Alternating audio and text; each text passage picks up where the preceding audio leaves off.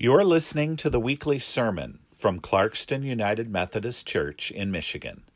We are a church dedicated to connecting people and people to God. To learn more, visit us at clarkstonumc.org. Scripture reading is from Matthew chapter 19, verses 13 through 15. Then children were being brought to him in order that he might lay hands on them and pray. The disciples spoke sternly to those who brought him. But Jesus said, "Let the children come to me, and do not stop them, for it is such as these that the kingdom of heaven belongs." And he laid his hands on them and went on his way. The word of God for the people of God. Thanks be to God.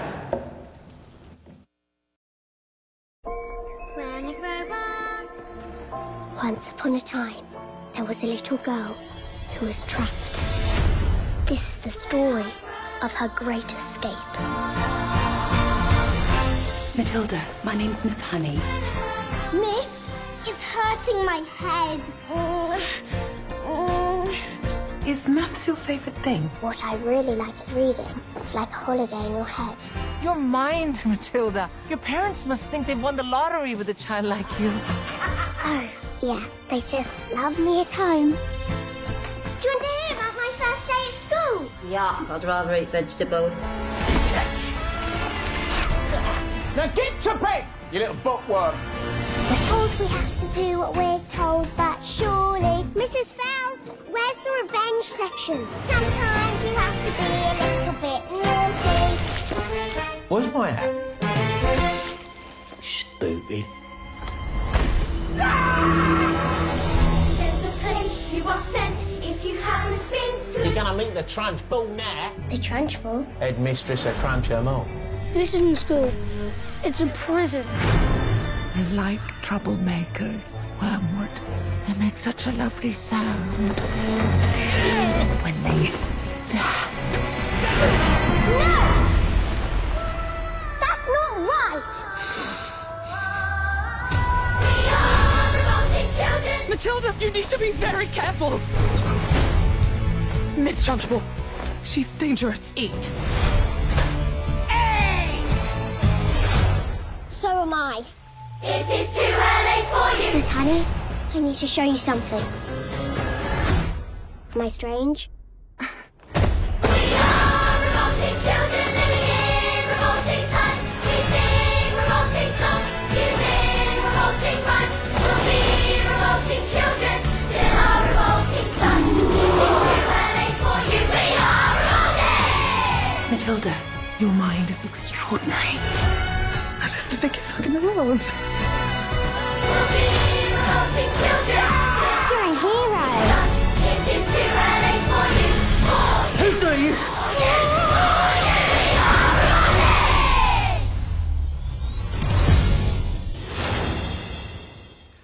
Let us pray. Good and gracious God, let the words of my mouth and the meditations of all of our hearts be acceptable in your sight, O God, our rock and our Redeemer. Amen.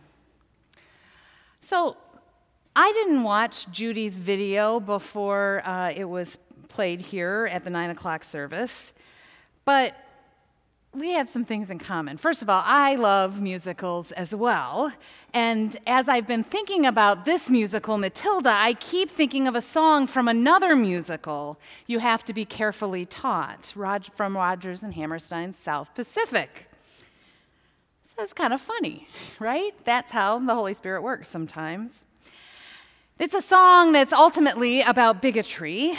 You have to be carefully taught to hate and fear. And this is what keeps popping up in my head as I think about Matilda, a movie where some carefully teach children to believe they are worthless, and others carefully teach them to have hope and to believe in themselves. Now, of course, the movie Matilda is an exaggeration.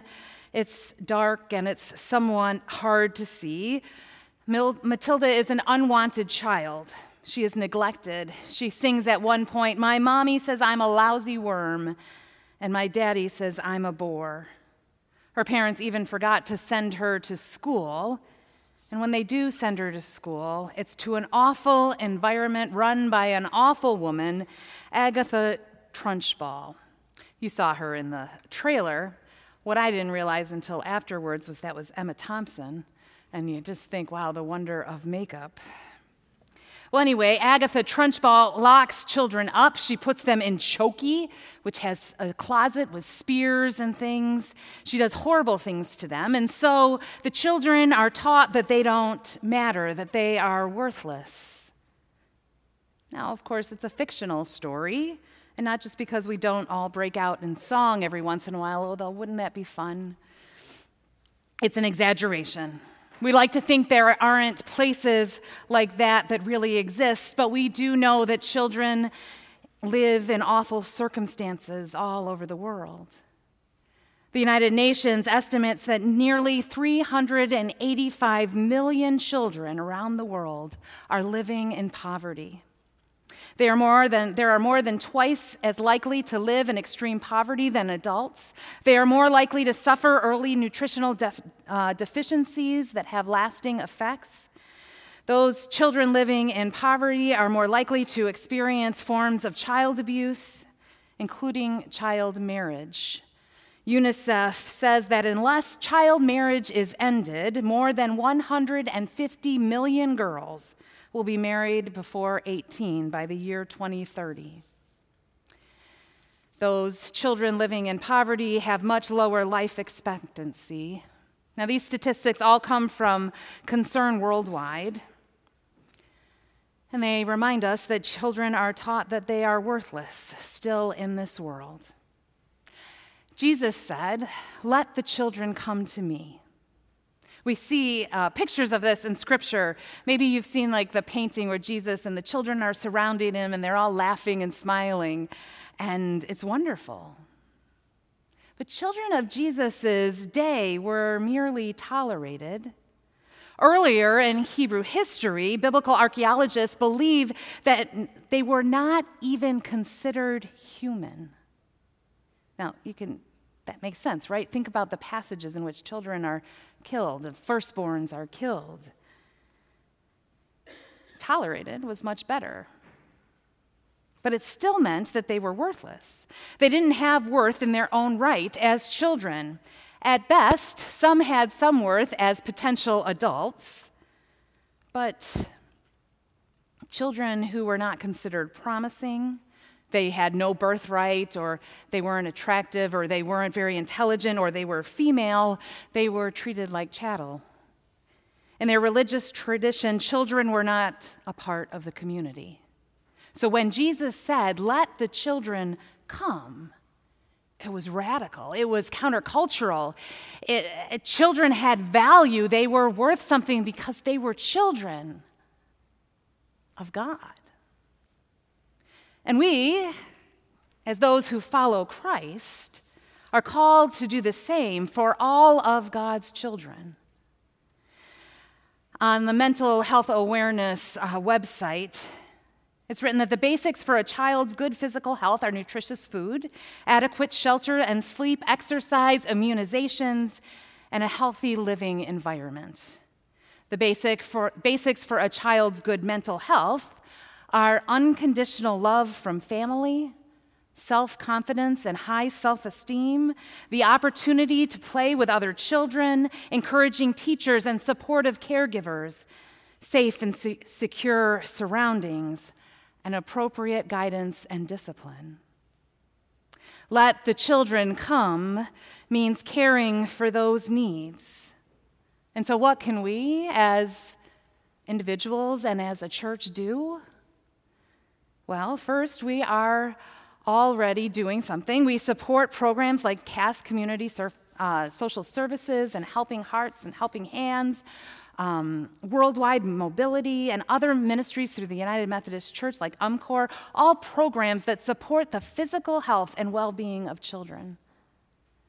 And we can do more. We do help through our food pantry, through our Christmas connection, through all kinds of things. We as individuals can participate and sponsor a child programs like many have done through the Helping Hearts, Helping Hands program, ensuring food and clean water and education and health care through programs like UNICEF. And we can ensure that our own children know that they are loved and valued and provide a safe and secure environment for them with adults who encourage them and opportunities to play and connect with other children so that they grow in self-esteem and are empowered to speak up and act for others. Now, Matilda wasn't all dark. Matilda herself had two adults in her life who made her feel valued. The librarian of the mobile library, Mrs. Phelps, would spend time with Matilda after school. Matilda would go over there and they would read together, and Matilda would share stories, and Mrs. Phelps would compliment her imagination and encourage her to nurture it. And she would give her more books for her to read. And then there was Miss Honey, Matilda's teacher. Miss Honey loved children, and she made learning fun. She saw how smart and gifted Matilda was, and she encouraged her and supported her. And with Miss Honey's support, Matilda stood up to injustice. She didn't like what she saw. Children being abused and treated poorly, accused of things that they did or didn't do, accused of things that didn't matter, like wearing pigtails, punishments that were excessive and harmful. So Matilda used her gifts to respond. Miss Honey showed Matilda that she mattered, and that gave Matilda the strength that she needed to stand up in the face of injustice and say no. Matilda had the power of telekinesis, and she used those powers to run Trunchbull out. When we say, "Let the children come," we are empowering them. And as a church, it means doing things like mission trips and educational opportunities and community building and leadership institute and kingdom assignments that expose children to injustice and encourage them to do something about it. I remember years ago in 2015 when Olivia Paulson went through our confirmation assignment, and she received through confirmation and received her kingdom assignment, where we give the confirmands $100 and tell them to grow it in order to make a difference in the world. Olivia was affected by the death of her grandfather to suicide.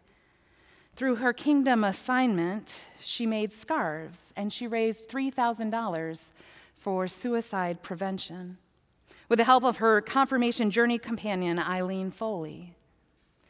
Over a winter break a couple years ago, Zach Montgomery and his mom served a meal at Grace Centers of Hope. Zach was inspired by their work, and when he got his kingdom assignment, he made and sold Christmas ornaments with the Clarkston United Methodist steeple on them and words like grace and hope.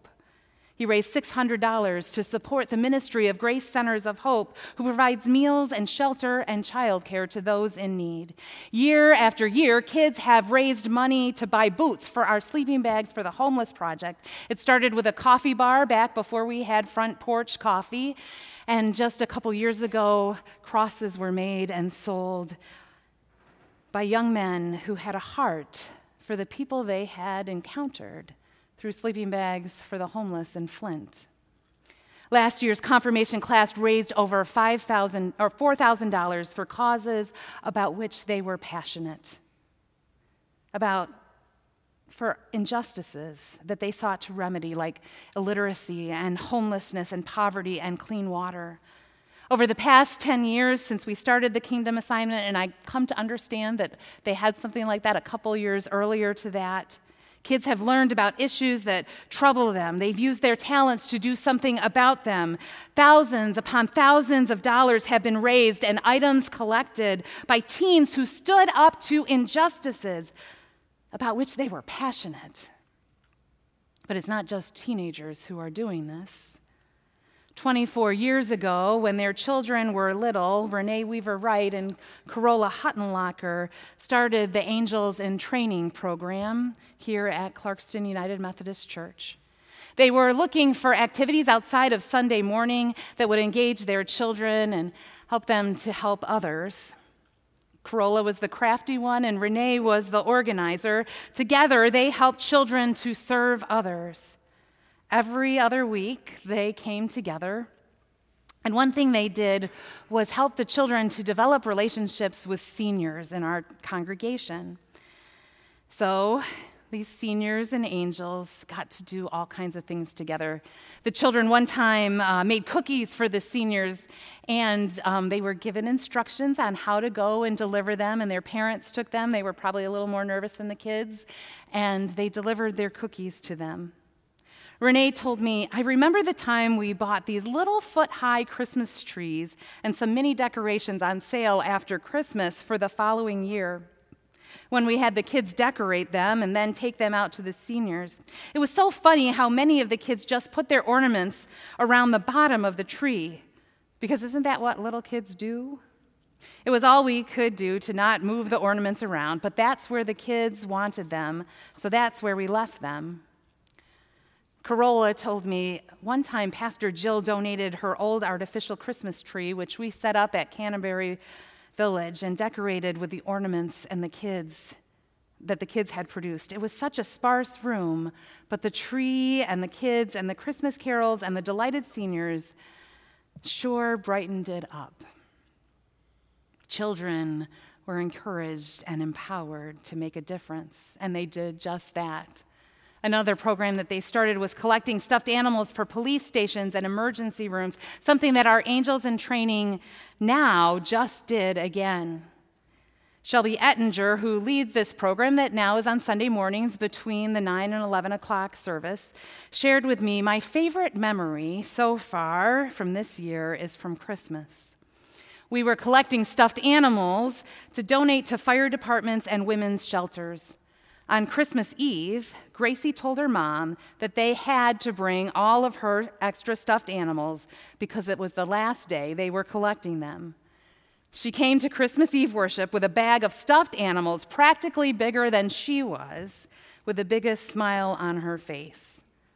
Her mom or dad didn't tell her to do it. She wanted to do it. Gracie wanted to make a difference, to help those who needed to feel loved. They've made items to sell at Mission Possible in order to raise money for missions. They've painted rocks for those who are hurting. They do the Take a Sack and Bring It Back program, where they pass out sacks and we fill them up and bring them back, and they pack lunches for kids who receive free lunch at school so they have lunch on spring break. Martha Manting, I remember, explained once to the missions team, in Angels, the kids learn to care for others. It's probably the only place they make something and don't take it home. It's given away to bring joy or help or comfort. Over the past 24 years, hundreds of kids, supported by many adult volunteers, have learned that they can make a difference. They've learned about injustices and worked to remedy them. It's inspiring to see what kids can do when they are believed in and welcomed. We as a church have the unique ability to love and support children, to empower them to do the work of Jesus.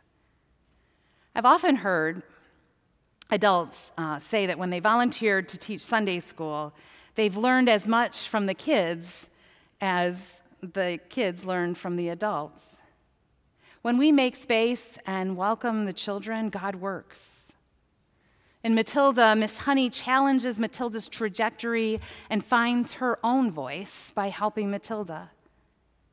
Supporting, loving, welcoming children feels good, and it inspires us to have the courage and the heart that they do. It inspires us to love and generosity. Perhaps that's part of why Jesus wanted us to welcome children too. We don't just minister to them, they minister to us and show us what the kingdom of God can look like. And so I want you to think for a moment. What can you do? How can you welcome the children? If you would like to volunteer in any of these programs that I just talked about, you can come and see one of us. Reverend Christie is sitting right there. Or maybe you have a new idea, something new that you would like to see us do as a church. Think about that. I hope that you will consider what that might be and come and talk to one of us on the clergy or staff or leadership. Or maybe there's something that you are feeling called to do just on your own. I want to challenge you to find a way to welcome children as Jesus did. May we never take for granted the children, our own by proximity, and those who are ours by faith in Jesus, all of them. May we love them, believe in them, welcome them like Jesus, and may they know their worth and be courageous. Amen. You've been listening to the weekly sermon from Clarkston United Methodist Church in Michigan. We are a church dedicated to connecting people to people and people to God. To learn more, visit us at clarkstonumc.org.